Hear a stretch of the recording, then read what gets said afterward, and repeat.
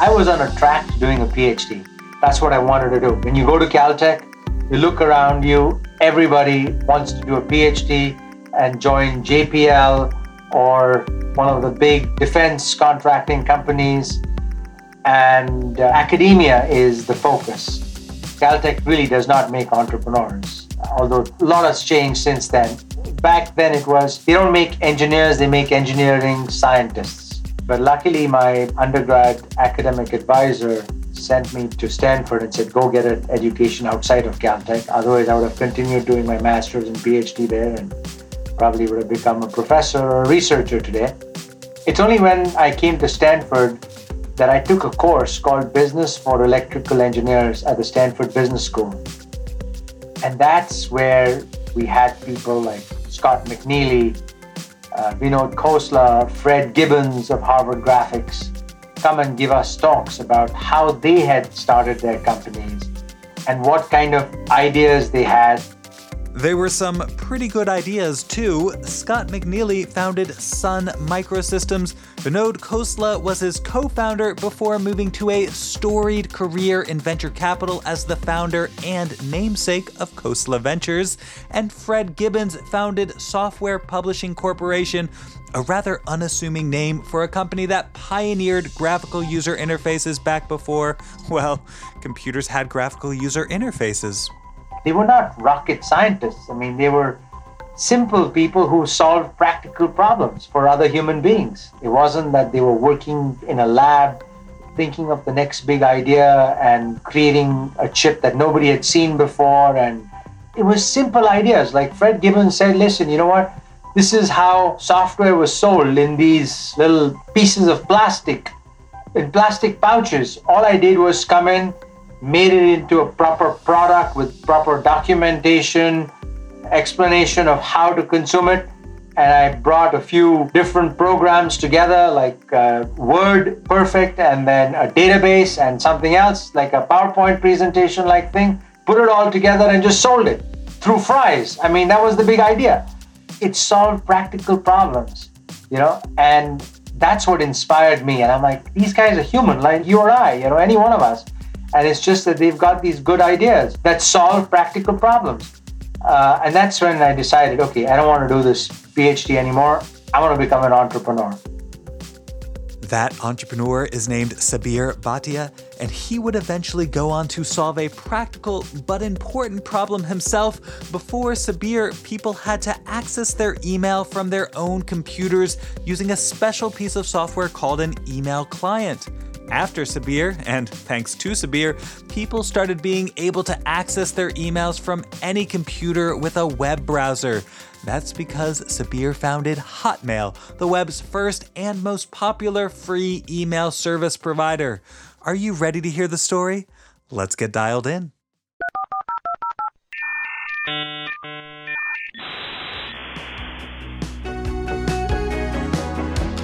Hi, welcome to Webmasters. You're listening to the podcast for entrepreneurs and people interested in learning more about entrepreneurship.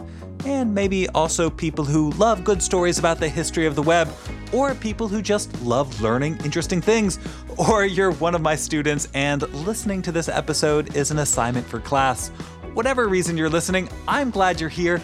I'm your host, Aaron Dinnan. I'm a serial entrepreneur. I teach entrepreneurship at Duke University, and I study the history of the internet and World Wide Web. As you already heard on this episode, we've got Sabir Bhatia, co-founder of Hotmail. I'm very excited about this. My first email account was a Hotmail account, and I'll never forget the 13-year-old version of me staring over my older brother's shoulder as he helped me register. And of course, I wasn't the only one getting an early Hotmail account. Hotmail was far and away the most popular email service provider on the early web, meaning it was probably the first email account for at least a decent chunk of you listening as well. So let's get to a story right after I take just a minute to thank our Webmasters sponsor. This episode of Webmasters is being brought to you with support from our partner and sponsor, Latonas. Latonas is a boutique mergers and acquisitions broker that helps people buy and sell cash flow positive internet businesses and digital assets. That includes things like e-commerce stores, Amazon FBAs, SaaS apps, content websites, domain portfolios, and any other type of online work from anywhere internet business you can think of. If you've got a business like that and you're thinking about selling it, take a few minutes to connect with the team at Latonas. They can walk you through the process, give you great advice, and when you're ready to sell, they can help you get it sold for a great price. Alternately, if you're interested in buying an already profitable internet business, Latonas is a great resource too. Simply head over to their website where you'll see listings for all the businesses they're currently helping sell. That website is latonas.com. LATONAS.com.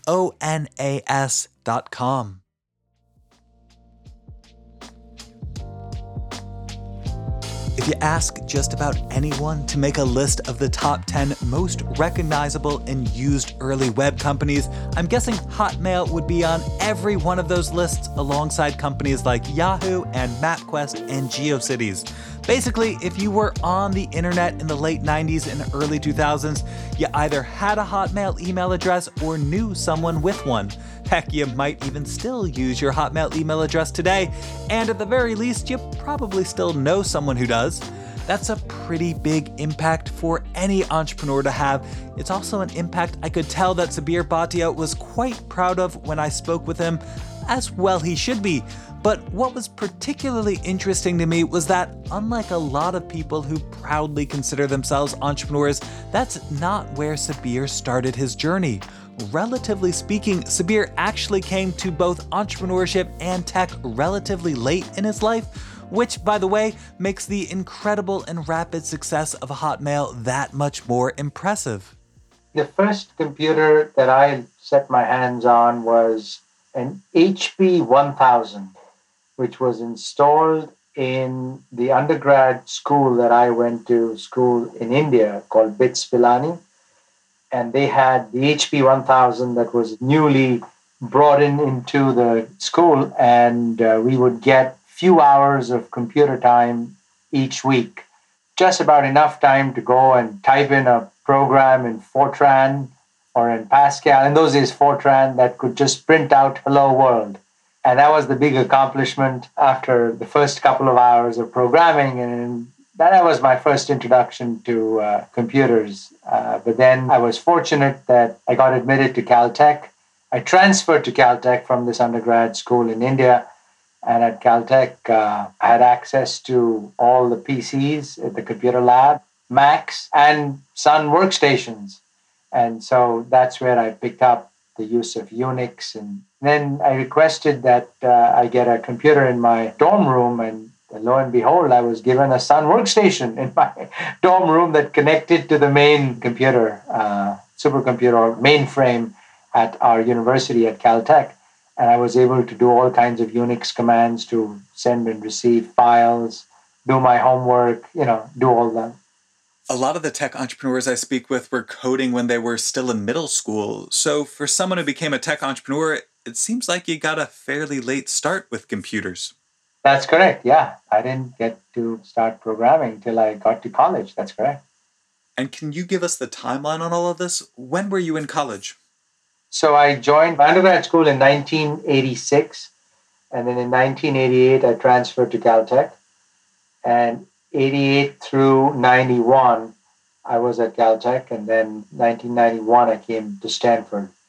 And all along, I was doing electrical engineering. At what point do you discover the web? Because the public web doesn't even come out until after that, right? When do you see the web and recognize it as a compelling opportunity space for maybe launching a venture? Yeah, it was not in college. I think I was at Apple Computer, and then I joined another startup called Firepower Systems. While I was at Firepower, that's when I first experienced the web and the HTML browser. And I thought that was so cool that I was able to connect to any computer in the world and get this information. I instinctively knew that this was going to be massive because there were pieces of software that were being written that just enabled two different operating systems to talk to each other. For example, if you wanted to get information from a PC to a Macintosh, there'd be some sort of a connector in between, and also with Unix systems to PCs, you'd have to have some sort of interface and connector in between. I'm like, this completely eliminates all of this. This is one standard interface. It looks the same. It runs on any kind of computer. So instinctively, I knew that this one day was going to become all pervasive. Everyone was going to use it. And in 1994, I think Amazon started selling books online, and that was quite inspirational. And for the sake of context, what was your relationship with email prior to building Hotmail, and how did that push you to build Hotmail?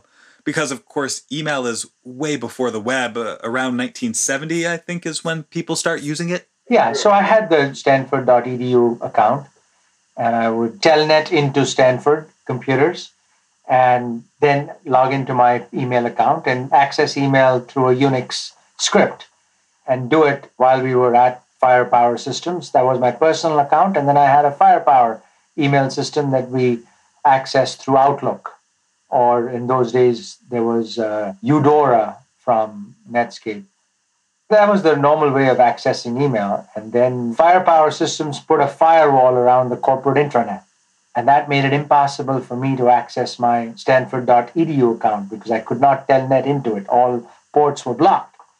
But I could very easily access any web browser, data through a web browser anywhere. So that's when Jack had the idea. Why is email blocked where any other information is available as a web page? What if we make email available through a web page? That will solve our problem, right? And lo and behold, that was the genesis of the Hotmail idea. You heard Sabir mentioning Jack as the person having the idea for email in a web browser.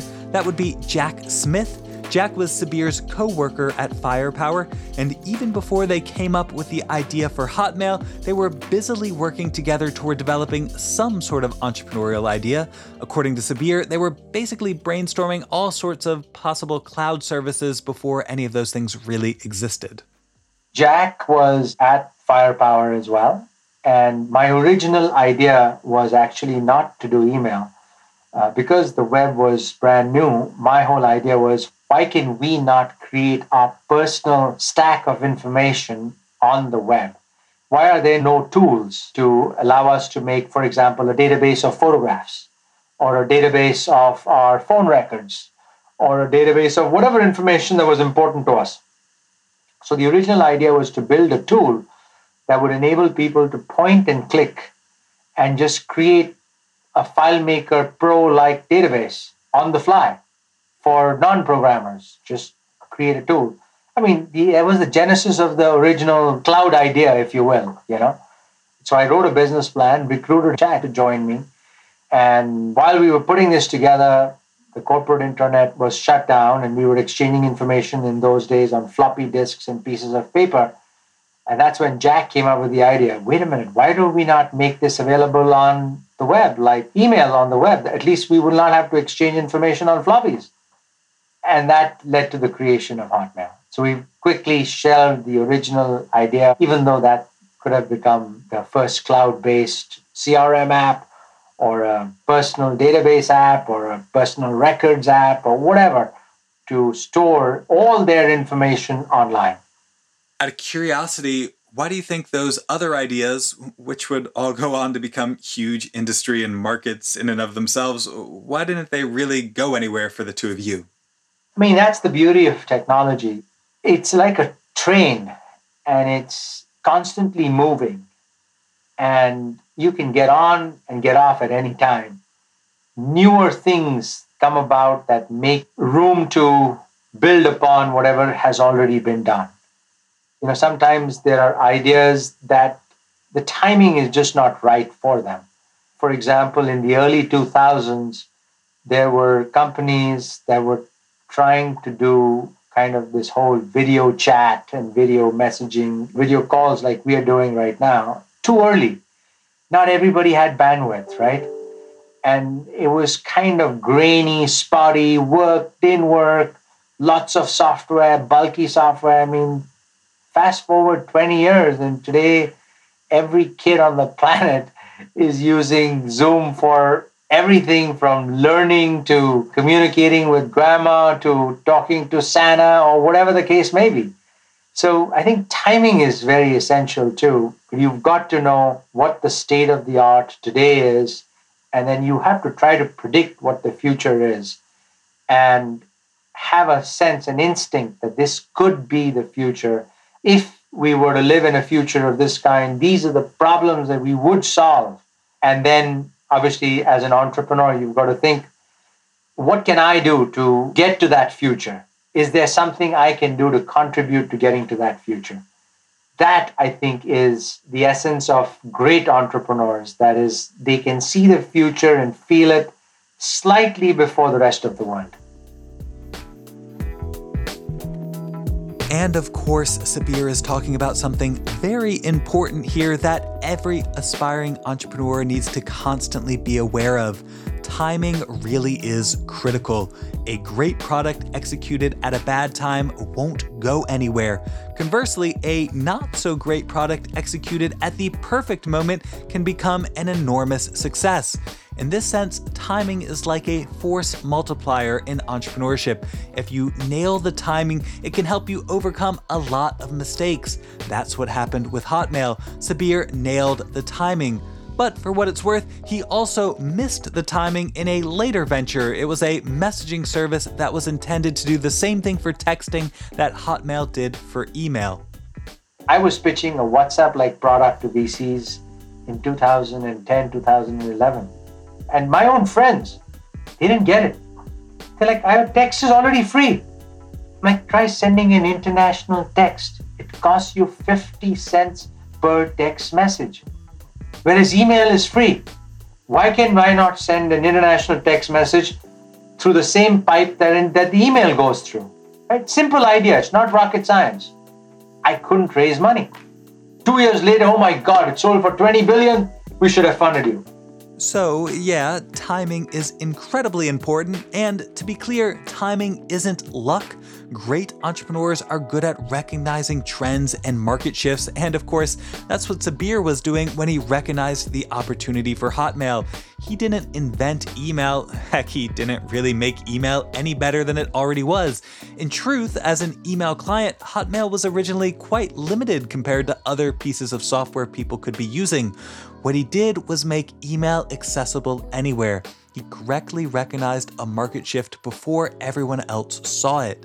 Though convincing other people, particularly investors, wasn't always easy. So two of the biggest hurdles that we had to have people overcome was, I already get email for free. I subscribe to AOL or to CompuServe. Why do I need another email account when I'm getting free email from CompuServe or AOL? That was one big hurdle we had to overcome. And the second is, okay, you're going to give it away for free. How are you going to make money? Advertising was not yet fully baked, fully proven. People had their own ideas. And a lot of the VCs were old world VCs where they had funded companies like Apple and Compaq. And they wanted to see something hardware, like, are you selling something, a physical piece of software that you sell at Fry's that you get paid $69.95 for. The whole concept of the web and free and data, and it was just foreign. It was new. People couldn't get their hands around it.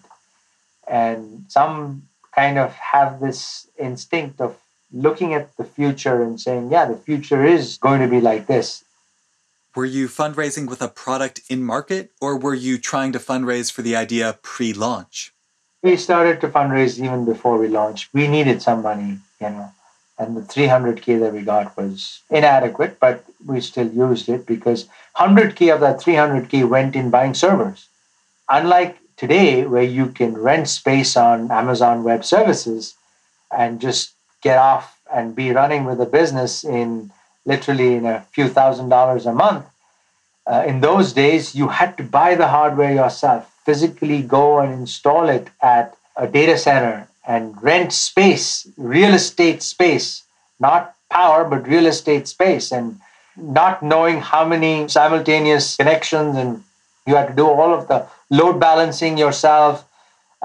make it hack-proof yourself, do everything on your own. Today, thankfully, because of cloud services like Amazon and Google and Azure, all of that you can just give to somebody else to do, and you just have to worry about your core business and be up and running in months, in weeks, not even months. So what we were pitching to people was we were going to be the world's first free web-based email. And the uniqueness was it was web-based and it was free. And so people asked, how are you going to make money? We're like, well, the same way that Yahoo is going to make money. In those days, what mattered was page impressions. And I would try to impress upon investors that there are so many page impressions that Yahoo generates. We will generate 10 times as many page impressions, which is true. But those are 10 times more useless page impressions because when people are reading their email, they're not looking at the ad. But that was kind of superfluous at that point in time. Let's at least get the page impressions going. So that 300K was enough to get you off the ground, and then what? I know Hotmail famously launched on July 4th, American Independence Day, as sort of a publicity stunt to celebrate freedom and free email. How did it grow from there? Yeah, so very quickly use PR to get more people to hear about it. And literally in 3 months, we had 100,000 users. And at the end of the first year, we had like 5 million users. By the end of 1996, we had 1 million users. So it's growing exponentially. And then you know that you're on to something that is going to be big, at least on some metric, user-based kind of metric. And these are pretty loyal users because their email ID, they're going to keep coming back to check their email on a daily basis.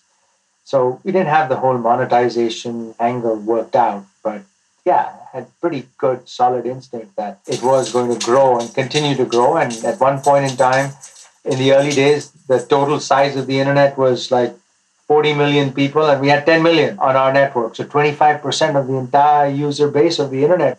25% of the internet? That's incredible. And this was primarily through PR and what? Word of mouth? But in those days, you had to get some real PR and articles written about you, and that's how word spread about what you were doing. And luckily, we were one of the first few companies on the internet, so people would write about email. But a lot of them dissed us too. Said it's not truly free. You've got to get your own internet access.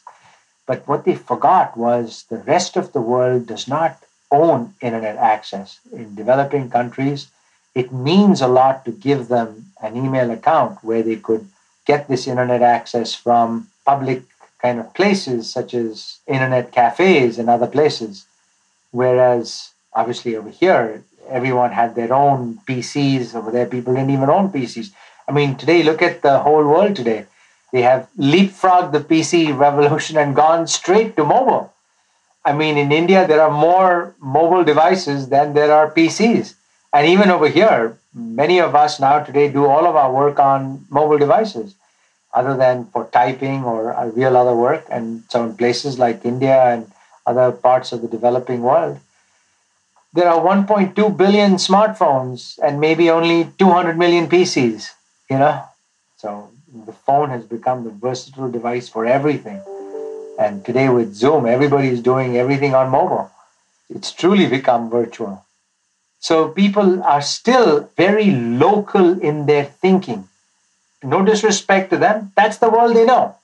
If they funded 10 companies, 9 out of 10 companies were local, that is their sphere of influence. They don't try to think that we are truly living in a global, interconnected world without barriers. Today, a millennial has the same habits, whether that millennial is in the United States, in Latin America, in the Middle East, Asia, India, doesn't matter. Same way of thinking. People don't get that the internet and mobile technology has brought the whole world so close that we truly live without barriers today.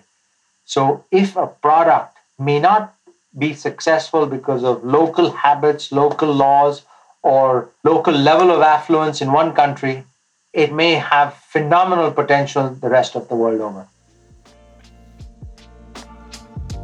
Here again, Sabir is making an important point. We live in a really big world that, of course, most of us never fully see, and technology is used differently in different places. So just because at the time people in the United States were getting their email bundled with their internet access, not everyone around the world had their own computers or own internet access. Heck, let's be honest, relatively few people anywhere had their own computers or internet access. Sabir noted that 40 million people were online, with Hotmail having 25% of them as users. That still means billions and billions and billions of people weren't online. And when they did get online, one of the first things they needed was an email account they could access even if they weren't on their own computers. That's the problem Sabir and Hotmail solved. So email was actually very rich. We were not like the best kind of email. The only one thing that we solved for people was that of ubiquitous access. Previously, if you had email, you went for a conference, you would have to sign on to your email from your own laptop. You dial into an internet connection and bring up your email client, Outlook or whichever email client you had, and that's how you would access email. I'm talking about pre-smartphone days. If you were walking around on a show floor or at a conference, there's no way you could check your email, right? Unless you opened your laptop and connected to a physical connection, or if there was Wi-Fi, do it that way. And whereas with web-based email, you could literally walk up to any computer and just go to a website, check your email, clear the cache, and you're done. And that kind of ubiquity gave you the freedom to go anywhere. I tried this out from India and other places in the world, and I loved it. And everybody, I would go to web cafes and see people in pre-Yahoo days or pre-Rocket Mail days. Everyone was using just Hotmail.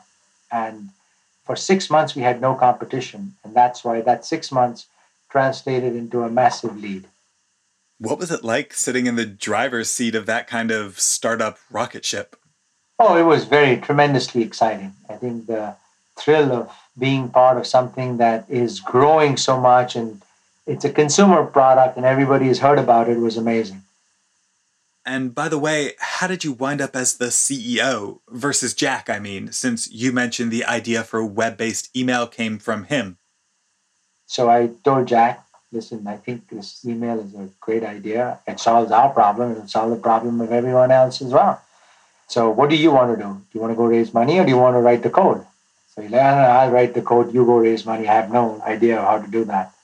So that's when I started basically knocking on the doors of different venture capitalists and found somebody who was willing to fund our idea and believe in it. And that was the start of the journey that is now Hotmail. and quite a journey it must have been, culminating in, if I'm remembering correctly, a sale to Microsoft pretty soon after launching. Is that right? Yeah, we sold it in literally in a year and a half. Launched the company 4th of July 1996. Literally on the 30th of December 1997, it was sold. And there was a little bit of back and forth negotiation before we sold it to Microsoft. And what was it like to be wooed and courted by Microsoft and Bill Gates? It was great, fantastic. Great human being, and it was great interacting with him in the early days. And it was intimidating at first when I first met him. But then, once I was part of whole Microsoft, it was completely different. Do you have any regrets about selling Hotmail? Does any part of you feel like you could have turned it into something bigger if you'd kept going with it on your own as opposed to selling it to Microsoft? No, it was, the one part that we did not have solved, I'll be very honest, was the one about revenue, right? Every VC puts that pressure on you, at least in those days, even today. What is your revenue model? Right? We did not have a revenue model. Until today, email doesn't have a revenue model. It's like WhatsApp. WhatsApp still doesn't have a revenue model. You can have all the billions of users on WhatsApp and you can spend all this money, but what supports it? And advertising really is not made for email, or email is not made for advertising, I should say. You cannot advertise products. Search fits like hand in glove. because you're looking for something. And if whatever you're looking for happens to be have even remotely any consumer kind of product, you're in business. You get tens of people, different companies willing to spend money to reach you, to get to you. Email is not that kind. So we did not have the advertising or the revenue model built in. So it wasn't like if we were scaling and adding 100,000 new users every day, it was translating to directly $100,000 a day. If that were the case, I would have kept it till today, and it was just one avenue of growth. So then you are faced with, okay, Microsoft wants to own you. At the same time, Microsoft also, if they don't partner with you, can compete with you too.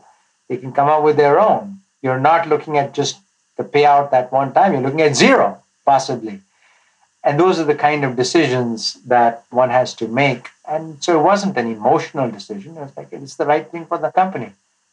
And that's how we started. And that's why we sold. And for all the folks who were working at Hotmail, it was a great exit. They looked forward to it and they welcomed it and made them wealthy individuals and famous in the Valley. And how did you feel when Microsoft retired the Hotmail name in favor of the Outlook brand in, I think it was 2011 or 2012? Any sadness about that? Yeah, it is retired, I think, because they needed more names, and Outlook is the new interface, so opening up a whole bunch of new names. So I retained my old Hotmail name. I even have Sabir at Outlook, but I just don't use it. It's fine. I think it's a new, fresh look. And they should do what the right thing is for the audience, for its people. I don't have any emotional attachment just to my email ID. So I will always be Sabir at Hotmail. And every once in a while, I come across people who have a Hotmail ID and I strike a conversation with them, They're like, oh, I love it. I still use it. I still kept it, When I first reached out, I actually thought about emailing you from my old Hotmail account, figuring you might have responded quicker. Probably. But I have a very strong spam filter where only people who are in my address book are allowed to email to me. So I really probably had to fish your email out from junk, which I look at every so often just to see interesting emails from people. And that's why I responded to you. So yeah, that's actually kind of a good place to wrap up. You mentioned interesting emails. I'd love to get your thoughts on the value and purpose of email as a whole in the modern world. I feel like I often come across people claiming that email is dying or already dead, and that's because of things like spam and just how many emails people get nowadays. But as one of the people most responsible for popularizing email, what do you think about the role of email in today's world? Email has been around since the start of the internet, since 1969. I don't profess to have invented email. I just made email available on the web along with Jack Smith.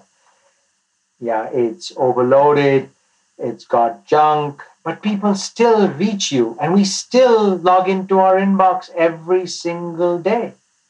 It's here to stay, and there are different forms of communication, whether it is video chat or it is text messaging or it's Facebook messaging or Slack or whatever else we use, WhatsApp. Today, if I have to send you a well thought out proposal, it may take you a week to respond.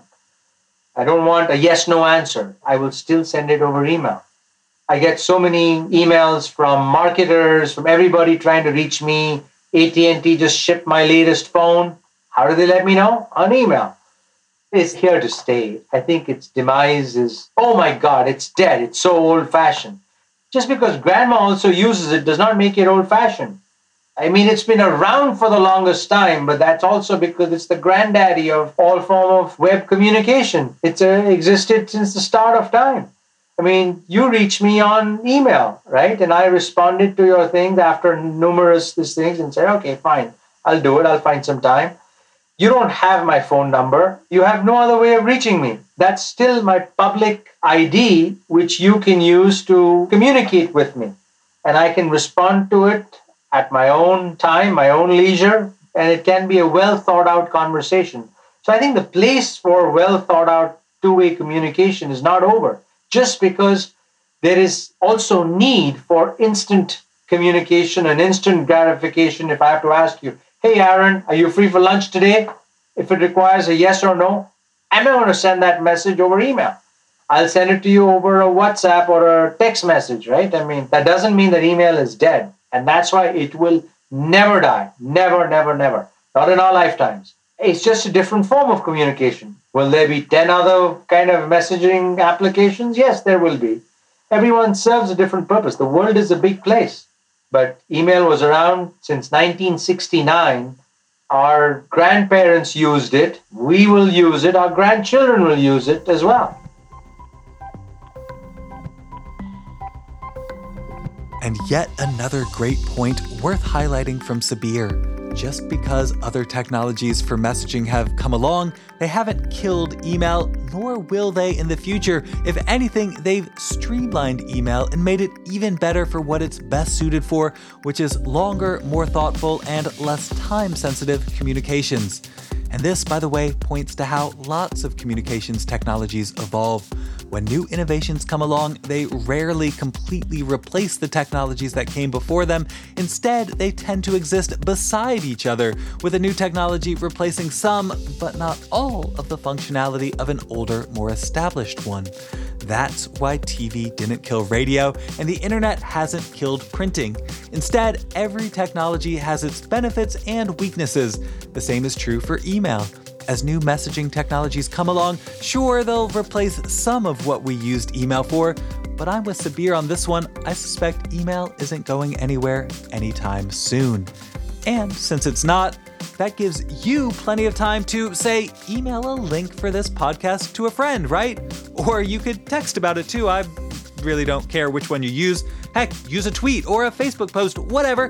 I just hoped you enjoy hearing Sabir's story as much as I did, and that you want to share it with everyone. I'd of course like to thank Sabir first and foremost for sharing it here with all of us. If you want to see what he's up to these days, you can find him on Twitter. He's at Sabir. This podcast is on Twitter too. We're at WebmastersPod. Be sure to send us your thoughts or feedback, anything you think about this episode or any of our previous ones. You can also reach me directly. I'm at Aaron Dinin. That's AARONDININ. And you can find more entrepreneurship resources on my website, articles, courses, newsletters, whatever. All of that is over on aarondinin.com. I want to thank our audio engineer, Ryan Higgs, for helping pull together this episode. And I want to thank our sponsor, Latonas, for their support. If you're interested in buying or selling an internet business, be sure to head on over to latonas.com, which you should do right after you subscribe to Webmasters on your podcast app of choice, so you get the next episode as soon as it's released. We'll have that for you real soon. Until then, it's time for me to sign off. Goodbye.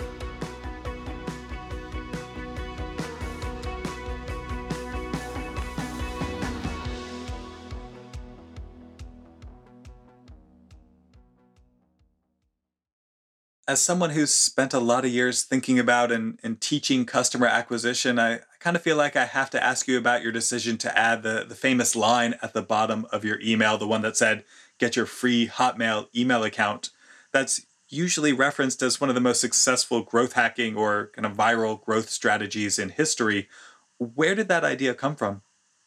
That's really Tim's idea, Tim Draper, who said you should put a little moniker line saying, "Get your free email at hotmail.com." And every email that you send out will have that, so other people will find out that it's sent from Hotmail and they'll sign up. And that turned out to be a pretty good viral mechanism of growth. Oh, okay. The Tim Draper. I guess that's why he gets credit for having coined the phrase viral marketing. That makes sense. Fair enough.